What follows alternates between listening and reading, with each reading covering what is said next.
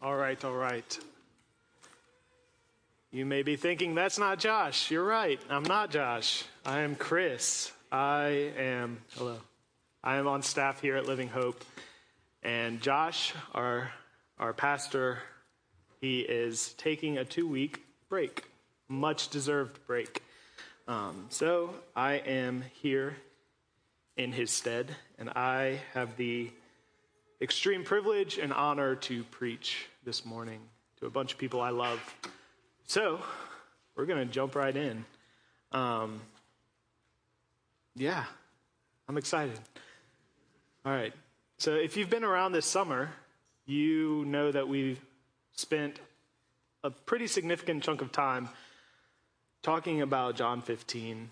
We were focused on the vine and the branches. Jesus says, I am the vine, you are the branches. And that was both on Sundays and in summer community groups. I got to spend 4 straight weeks with many of you talking about what this means specifically, what it means to be a branch. Jesus says, abide in me and I in you, as the branch cannot bear fruit by itself unless it abides in the vine, neither can you unless you abide in me. Whoever abides in me and I in him, he it is that bears much fruit, for apart from me you can do nothing. So we are the branches, and our goal is to abide in the true vine, that is Jesus. Out of our abiding comes growth in the form of fruit. Bearing fruit is not something we can do on our own. It can only be done when we are abiding in Jesus. I forgot to start a timer. I like having a timer to know where I'm at. So we hear a message like this, the fact that all we have to do is abide in Jesus. And we're like, yeah, that's awesome. Right on. Abide in Jesus. I can do that easy. But abide is one of those churchy words that gets thrown around to the point that it sometimes loses its meaning. So literally abide means to remain, to stay in place. It's the same word Jesus uses as he's heading into Gethsemane to pray before he's to be arrested. He tells his disciples, my soul is very sorrowful, even to death. Remain or abide here and watch with me. And if you know that story, you know that his disciples ended up falling asleep twice while Jesus was sweating blood, asking the Father to, if at all possible, spare him from the cross. The disciples failed to remain fully present with Jesus. They failed to abide in him. During one of our summer community group discussions, someone compared abiding to sitting across from a person, holding eye contact and not letting it break. There's a level of intimacy and intention in this. Abiding in Jesus means being fully present to the reality that he is fully present with us at all times. So abiding is less something we do and more so a posture of the mind and heart we can adopt. So, since this is all backstory, I'm not even preaching it. That would make a great message, right? Since late June, I've been thinking a lot about abiding. I've been thinking a lot about being a branch, thinking about how Jesus says if we want an abundantly fruitful life, all we have to do is remain in place and stay in intimate relationship with him, and he will do the work. For a first century Jewish audience that would be able to instantly recall to mind much of the Old Testament, I'm sure this idea of abiding brought to mind many well-known passages. For me, the more I sat with the truth of the vine and the branches, the more I thought of popular verses like Exodus 14:14, when Moses says, the Lord will fight for you, you need only to be still. I thought of Isaiah 30, when Isaiah says these words of God, in returning and in rest you shall be saved. In quietness and in trust shall be your strength. And then, of course, Psalm 46, when God speaks out in the middle of warfare and tumult, and he says, be still and know that I am God. It seems like throughout the Bible, God is telling his followers to experience me, to see my activity, to have a life of righteousness and fruitfulness. All you have to do is stop. Cease striving, be still. Stop, remain. He's saying, I'm already at work within you and around you, so stop exhausting yourself trying to do what I'm already doing. Be a branch and abide. Let me be the vine. Remain, just be. So at the start of this past week, My plan for this morning was to talk about stillness and the practice of what some call holy leisure, which is essentially scheduling time in your days to just do nothing, intentionally choosing to be instead of do. But as I began praying and prepping this week, I thought of an experience my wife Melissa and I had the week before. So, a little backstory. We have been fostering a toddler since December. And a couple weeks ago, we tried to implement family reading time. We read books to him every night before bed, but we wanted to begin to establish a love for independent reading, even though he doesn't know how to read. So Melissa and I grabbed a book for ourselves, and we had him pick out a couple books for himself, and we sat on the couch together, and we set a timer for 15 minutes. The goal was for each of us to independently read our books in silence for 15 minutes. And a lot of you are laughing because you understand this is a 3-year-old boy. 15 minutes of silence and stillness is a very big ask. 90 seconds in, the books were already face down on the floor, and he was just repeating our names over and over and over, and trying to draw our attention away from our books. Because if he's done reading, then we are too. A 3-year-old is go, go, go, go, go from the moment he wakes up until nap time. And then once he wakes up from nap time, he's go, go, go, go, go until bedtime. If there's any stopping, it's only for about 90 seconds. And at that point, his body just can't handle it anymore. And he has to move and talk and do something. And adults are very similar. Maybe not from a physiological standpoint. We don't have all this energy just built up inside of us. But we go, go, go, go, go until we collapse. Our world and our schedules demand it. Generally speaking, we are all overworked. We are all overscheduled. We are all exhausted just from life. Physics teaches us that an object in motion stays in motion unless acted upon. So for the average overworked person who's go, go, go, go, go, from the moment their alarm wakes them up, it isn't a challenge. It isn't just a challenge to stop and be still in body and mind. It's pretty much impossible. Even if we carved out time to sit still for 5 minutes, our minds would probably stay racing, or we would spend the whole time fighting the impulse to grab our phones because we are addicted to screens and our brains just need to consume something. I recently read a short description of modern-day monks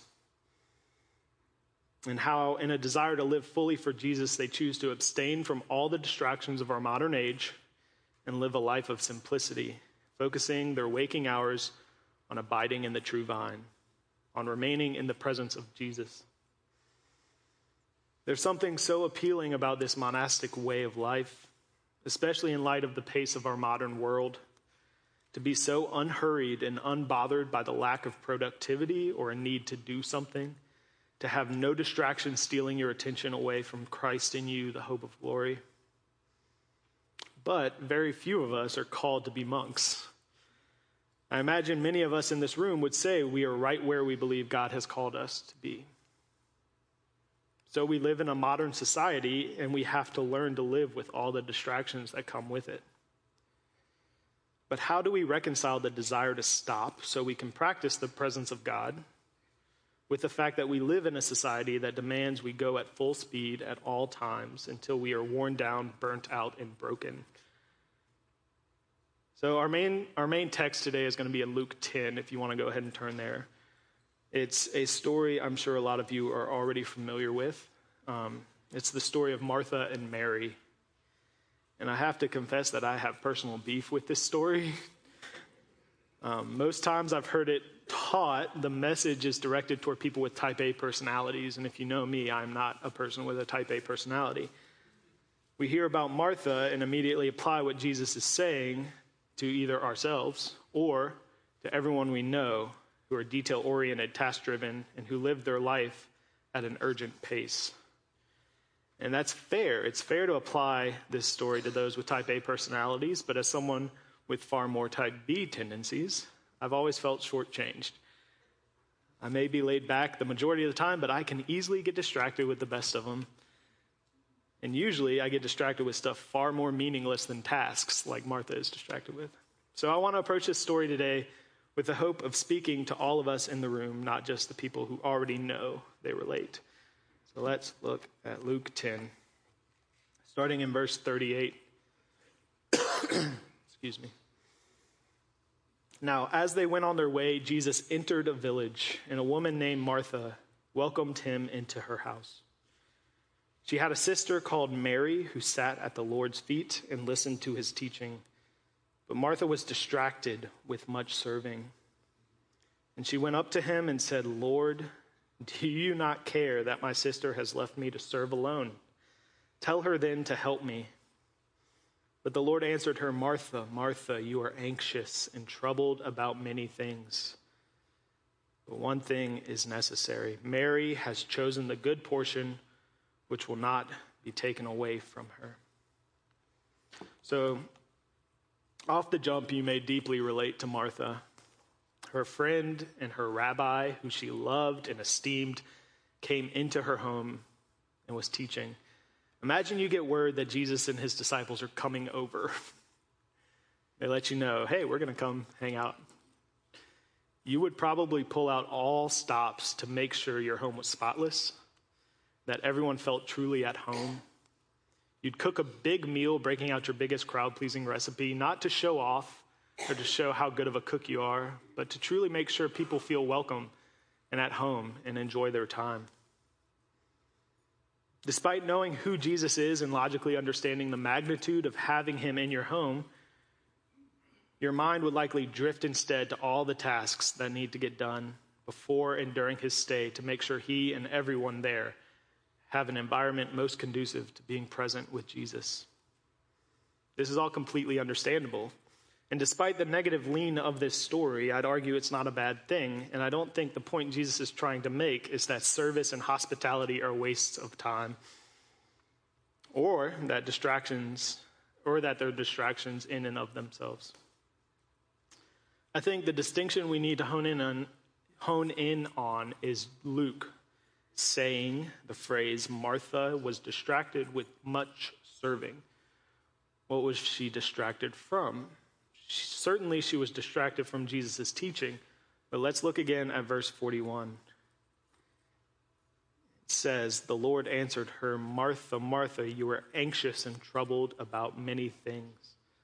He says, "You are anxious and troubled about many things." Now on the surface, this reads as the many things Jesus is referring to are the tasks of service that Martha has distracted herself with. And this may be true, but I tend to think he's actually making the opposite point. Because Martha is anxious and troubled, she has turned to service to distract her from the inner turmoil she would otherwise be feeling. Whatever it was that was troubling Martha, it was heavy enough that she had unconsciously made the decision that it was easier to mentally distract herself from the weight of worry or sadness or fear or grief than to actually stop and sit with those feelings. Distraction can be a healthy coping mechanism, letting someone separate from stressful triggers long enough to allow them to return to an emotionally regulated state. But distraction becomes unhealthy when it's used to avoid feelings that are meant to be felt and processed. We deal with both internal and external stressors every day. Bad news, the stress of fractured friendships, intrusive thoughts, feeling like a disappointment or failure, living in shame over the decisions we've made, the pain of abuse or trauma and the memory of it. There's so much sadness and brokenness in this world that, of course, we don't want to give ourselves over to those feelings. Avoidance often feels like the only option that makes sense. So like Martha, we give ourselves over to the other thing this world has an endless supply of, things to keep us busy. The tricky thing is we often turn to admirable and good things to distract ourselves from what Jesus calls the good portion. And sometimes we can even turn to those things from a pure motive, but over time, they evolve into worthless distractions or even worse, idols. Martha was distracted with service, and service is good. Richard Foster dedicates an entire chapter to the spiritual discipline of service in his book, Celebration of Discipline. And many spiritual gift inventories classify service as a way God gifts his people for kingdom work.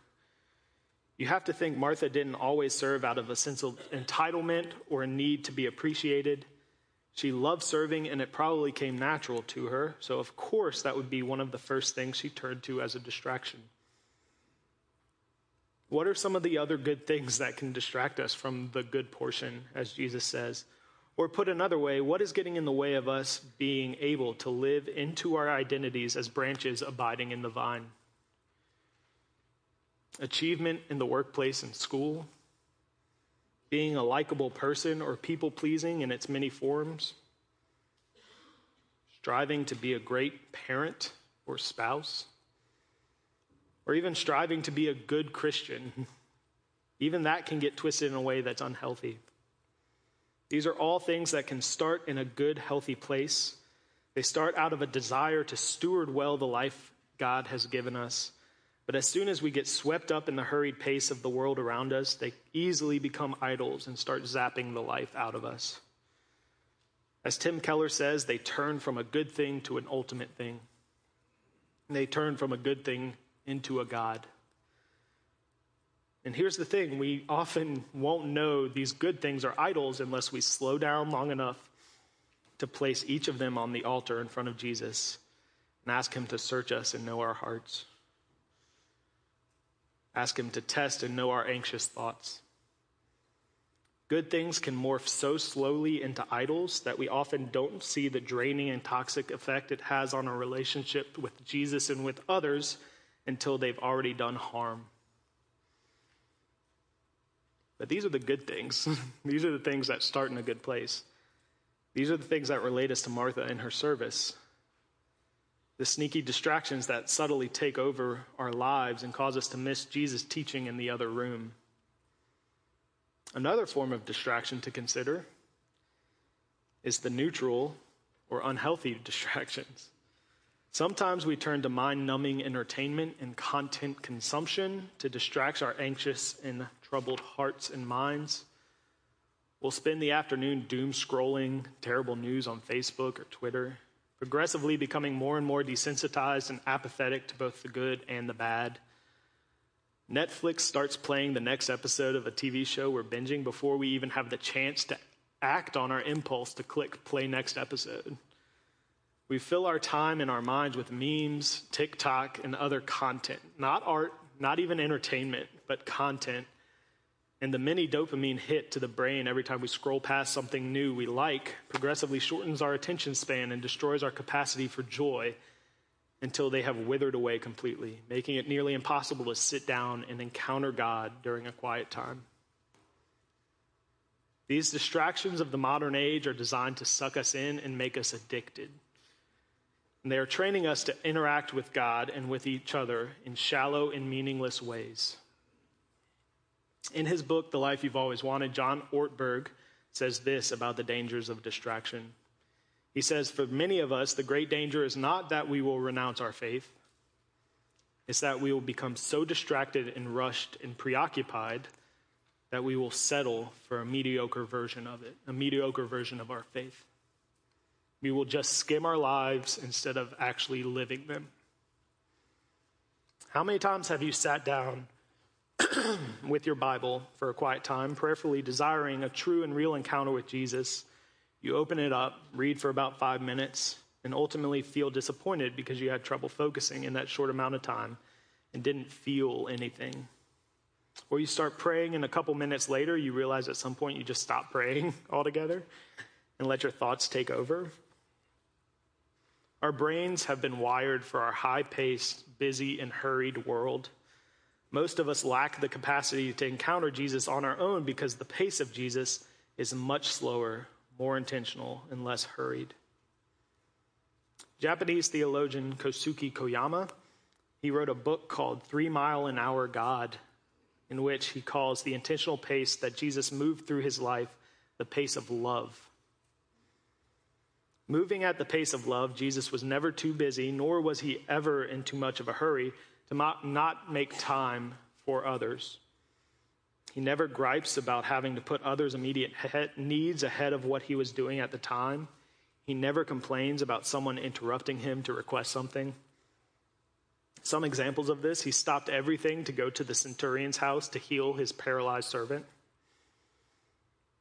Children are brought to Jesus in the middle of his teaching, and he stopped what he was doing to lay hands on them and pray for them, while also rebuking his disciples for criticizing the fact that he would stop everything and pray for the children.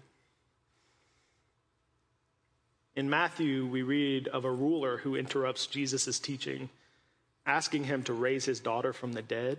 And as he's responding to him, the woman with the blood reaches out to touch the hem of his garment. He heals and encourages her. So in the interruption, he was interrupted. And Jesus stops and gives time to both the woman and the man and treats them both with love and compassion. Jesus was deliberately slow so he could devote the necessary time and energy to anyone that may come to him. Jesus was unhurried, and he never missed an opportunity to lavish the love of his Father on those who needed it and craved it. He always chose the good portion, and out of that, he was able to love perfectly. This is obviously a desirable life, a life where we are freed up so that we can actually focus on the two greatest commandments: to love the Lord your God with all your heart, soul, and mind, and to love your neighbor as yourself. So we come back to the same question as before. How do we reconcile this ideal with the realities of the world we live in? Before we can say yes to the good portion like Mary did, we need the space in our lives to do so. We are so overextended and overscheduled because our society demands it of us. We need to intentionally carve out margin in our lives. Creating margin is something incredibly simple, but also extremely difficult. James Bryan Smith describes creating margin as just saying no to anything that is not absolutely necessary to the well-being of your soul or the welfare of others.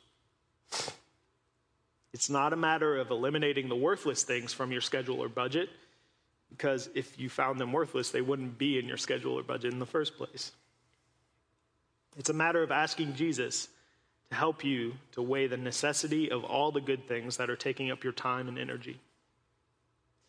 It's asking him for help and being open-handed with your life so that he may start exposing some of those good things that became ultimate things over time. Is it truly good for your soul to work 60 to 80 hours a week? Is it truly good to hit the snooze on your first 5 alarms every morning? Is it truly good to pack every weeknight with extracurriculars? These aren't rhetorical questions, because I don't know your personal calling. I can't assume to know the answers to them. But we also shouldn't assume that we know the answers to them in our own lives. Each question has an answer, and these questions and questions like them should be brought to Jesus, who can answer them perfectly. So step 1 is creating margin. Only when we have margin freed up can we slow down the pace of our lives to the pace of Jesus. With margin, living life at the pace of love becomes a possibility. I'm going to go back to our friend John Ortberg again. He defines slowing as a spiritual discipline. And his definition of slowing is cultivating patience by deliberately choosing to place ourselves in positions where we simply have to wait. So you're cultivating patience by deliberately waiting. Can you imagine deliberately waiting on something when you don't have to? No. Why would we? Have you ever bought something online and chosen week-long shipping when you have free 2-day shipping right there? No. Of course not. Technology has made it so that if we have an impulse or a craving, we can satisfy it almost immediately, often for free or of little charge. And because it's a possibility in most areas of our lives, we often feel entitled to instant gratification in every area of our life. But Ortberg suggests it would do our souls good to deliberately choose to wait. In a world like ours, the discipline of slowing is a countercultural act of rebellion against the hurried pace of everything else. For those just starting out with slowing down, pastor and author John Mark Comer suggests some of the following ways to begin to introduce slowness into your everyday life. One way is deliberately choosing to drive in the right lane for your entire commute. Don't go over the speed limit at all. When you come to stop signs, come to a full stop. None of the rolling stop stuff. Next time you're in a grocery store, look for the longest line and get in it. Plan to arrive 10 minutes early to your next meeting or your next appointment. All of these are silly, and none of them are inherently spiritual, but as you slow down in these superficial ways, you're training your mind to operate at a slower pace in other areas. You're loosening your grip on the need to be productive or efficient, and this will only enhance your relationship with Jesus. Keep at it, and you will begin to actually cultivate patience in all areas of your life. Consistency here will slowly break your addiction to instant gratification, which in turn will transfer to your time with Jesus. Another way to adopt a slower pace of life is by embracing boredom and embracing FOMO, or fear of missing out. Sidetrack. Let's talk about omniscience. God is omniscient, which means he knows everything. God's omniscience is what is called an incommunicable attribute. This means it's a quality of God's that he does not share with us. Because we are created in God's image, there are certain qualities that find their source in God that we can share in: love, mercy, goodness, kindness, patience. Many of God's moral attributes are the ones that we are also given the capacity and ability to share in, but we do not have the ability to be all-knowing. Yet, I feel like we spend so much of our time in our lives chasing omniscience because we have devices that not only contain all the world's knowledge simply by swiping, but also they allow us to superficially connect to others in ways that were never possible until about 15 years ago. We feel like we should be able to connect with anyone about anything if we so desire, simply because it's a possibility. We never want our phone to leave our side, because what if we miss a text or a call or a snap? What if we miss breaking news and are the last people in our group chat to find something out? That would be embarrassing. I shudder to think of what would happen if I got bored and my phone wasn't within reach. Social media has tricked us into thinking we need to know everything about everyone as soon as it happens, and the 24-hour news cycle has tricked us into thinking we need to know everything about everything as soon as it happens. That's omniscience. We don't have the capacity for it. Acting on this compulsion to always be in the know about everything is like building a tower to heaven. Our insatiable appetite for knowing is robbing us of opportunities to simply trust, to have faith that God is who he says he is, and that you are who he says you are. God is sovereign. He's in control. He's got the whole world in his hands. And he's actively working things together for your good according to his purposes. Our phones have their claws in us, and we need to actively and deliberately pursue a life free from addiction to them. Think again about some of those suggestions I gave before about slowing. As you're trying these things, picture yourself doing them without your phone. Choose the longest line in the grocery store and wait, and keep your phone in your pocket. Becomes even more challenging. Get to a meeting or an appointment early and leave your phone in the car. Remember waiting rooms? They had magazines. I feel like no one uses magazines anymore. Drive deliberately slow, and of course, don't text and drive. Keep your screen off. Focus on being present in the real world. Pay attention to the people around you. Without the distraction of your phone, maybe you will feel the urging of the Spirit to pray for the person next to you. Or maybe you'll even strike up a conversation with them. That's terrifying, right? You never know how God will use you simply by being present and attentive to the world and the people around you. But you can't be attuned to the Spirit if you're glued to a screen. Some more suggestions for untethering yourself from your phone. Have a specific spot in your home for your phone and leave it there at all times. If that feels too extreme, maybe make some phone-free zones. Say no phone in the bedroom or the bathroom. Try turning your phone off before you fall asleep and not turning it back on until you have spent time with the Lord the next morning. Whether that's in prayer or Bible study or meditation or just stillness, choose the good portion first. Pay attention to the things the Spirit brings to mind as you choose to deliberately live life without the crutch of your phone. Maybe there are things that He has been wanting to reveal to you, but you've been distracted with much phoning. This is what slowing down to the pace of Jesus enables. It begins to make it possible to encounter God in both the sacred and holy moments and also the mundane moments. In a literal sense, it is impossible to follow someone if you're going faster than them. Our world says sprint, our Savior says stroll. Our world says do, our Savior says be. We're going to look at Mark 1, if you want to turn there. So in our story about Martha and Mary, Martha was convinced that she was doing the right thing and that Mary was in the wrong for sitting at Jesus' feet instead of helping her.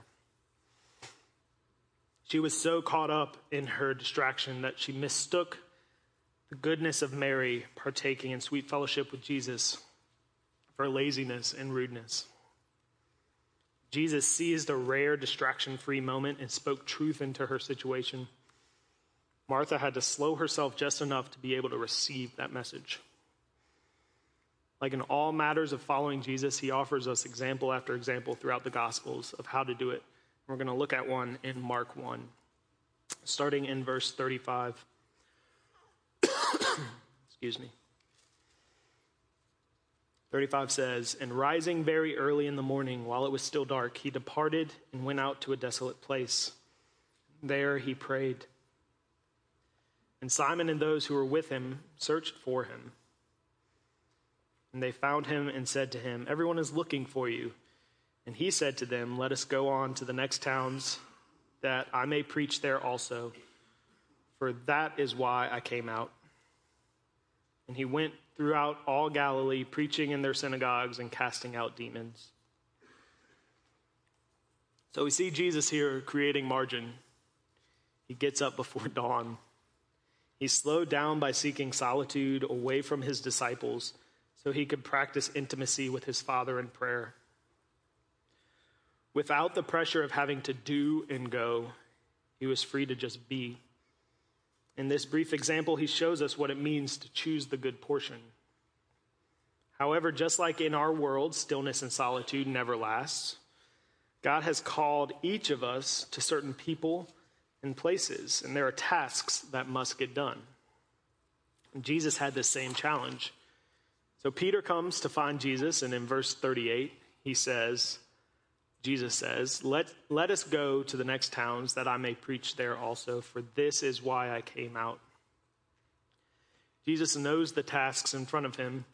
In part, His slow pace and His hurryless approach to life enables Him to abide so closely with the Father, making Him fully secure in all the things the Father has called Him to. In obedience, He says yes to that calling, and He goes throughout all Galilee, preaching in synagogues and casting out demons. Jesus is displaying a life of perfect balance. He slows His life, deliberately creates time to spend with the Father. He abides in Him perfectly. And out of that, He is able to do the work He has been called to do. Martha's service was never the issue. The issue, in part, was the lack of balance. She was so overextended that she was missing out on the opportunity to sit at the feet of the Creator of the universe and learn from Him. She was choosing tasks over the opportunity to just be a branch connected to the vine. Now, I confess that my life is out of order in many ways, And I too am overextended. And I imagine a lot of you feel the same way. The good news is that Jesus understands. Remember, he's omniscient. He knows. He knows the world we live in. He lived in it. Maybe not this society, but he lived in the world. He understands the brokenness and how easy it is to get distracted. He knows each of us intimately, and he knows the burdens we're carrying. And because of all that, he doesn't expect us to immediately go from 100 to 0. He meets us right where we are with compassion and understanding every time. And he has given us a context of grace and mercy to work these things out with him. This isn't about performing. This isn't about getting it right. It's about taking steps each day to slow our pace and reorder our lives so that there are fewer and fewer moments throughout our days where we lose sight of him, and more moments when we are postured like a branch remaining connected to the vine. This takes a slow, progressive, but deliberate purging of the busyness from our lives. And that needs to happen before we are ready to truly be still and know he is God.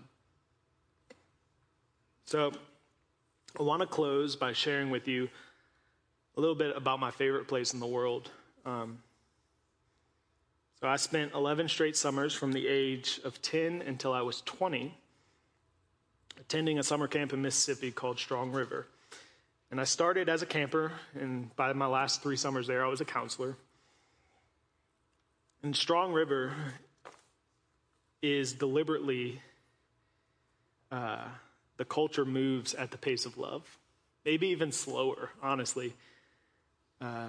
Like many summer camps, there's no technology. Even the counselors had to keep their phones locked away. Watches weren't even allowed. And no one but the directors ever knew what time it actually was at any given point. We would know it would be almost lunchtime because you could smell the rolls coming out of the oven, even from about half a mile away on the other side of camp.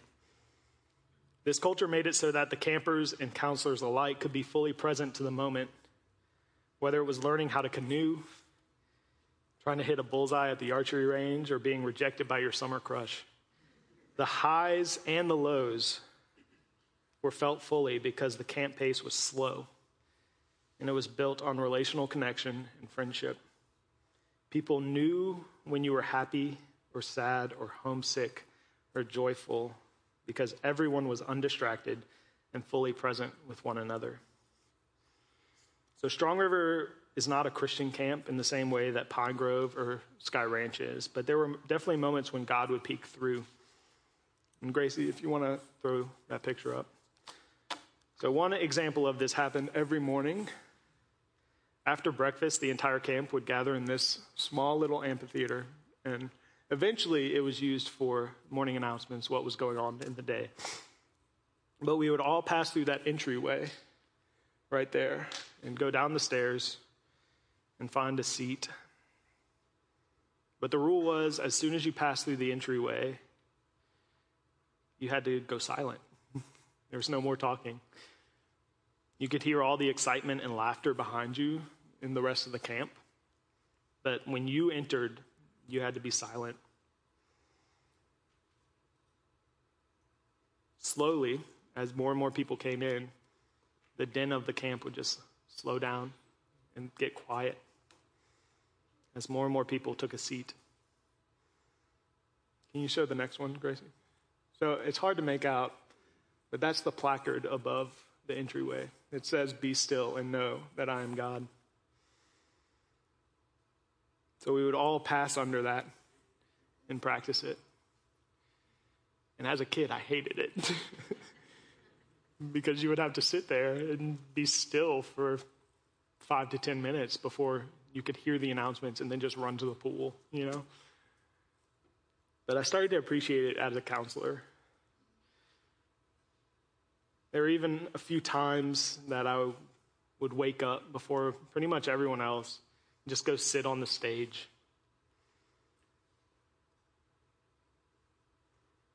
I could hear the river behind me. I'd be surrounded by the sounds of woods. And this was before I knew Jesus. This was before I became a Christian or a Christ follower. But I believe the peace and the tranquility within me in those moments was due to the fact that as a person made in the image of God, I was created to slow down, be still, and remain. The pace of Jesus is meant to be the default for each one of us. So of course it's going to feel right when we actually practice it. Now this little taste of what slowing down and abiding could be that I got as a kid all the way up to right before I met Jesus in college. It unlocked a desire within me that I now know is fulfilled in abiding in the true vine. Our world makes this challenging. It makes it feel impossible. But I know it's impossible. I know it's possible. Sorry. And it's certainly worth taking the steps to slow down and follow Jesus at his pace. So what we're going to do is eventually the band's going to come back up. We're going to sing. Communion will be right over here at the table if you feel led to do that. You can come give at the table over here. All acts of worship, all acts of putting yourself in front of Jesus. But before that, we've got time. I want to spend 60 seconds in stillness and silence. This is going to be terrible for the podcast, and it's going to be awkward for the live stream. But if you will go with me there, I want you to shut your screens off, close your Bibles, put away all distractions, and just sit in silence for 60 minutes. Nope, 60 seconds. Maybe in about a month we can come back and revisit that. So for a full minute, I want to just be in silence in this room. Don't even pray. Like try to just be still. Don't do anything. Just be still. So I'm going to start the timer, and at the end of it, I'm going to pray, and the band can come back up, and we'll sing.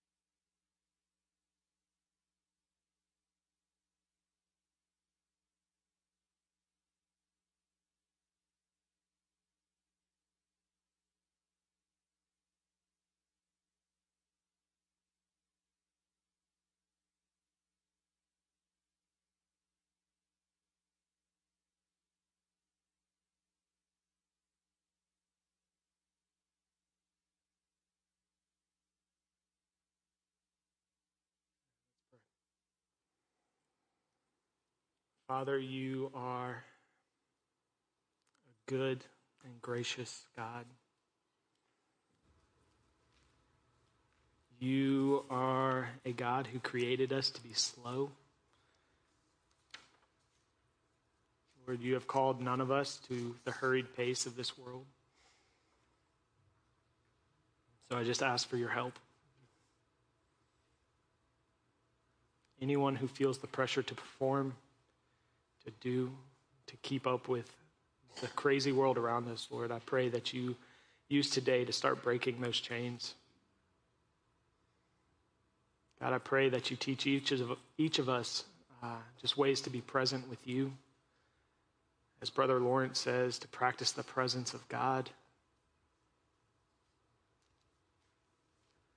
God, we need your help. We can't do this in our own strength. We can't bear the fruit of that on our own. It only comes from the true vine. So, Lord, eventually this service will come to an end and we'll walk through those doors and re-enter into the world. But I pray that this very short amount of slowing, it sticks with us. And it loosens the grip that the pace of life has on all of us. Lord, bless us and keep us. Be with us. Lord, we love you. And we pray all this in the name of your slow and deliberate Son, Jesus Christ.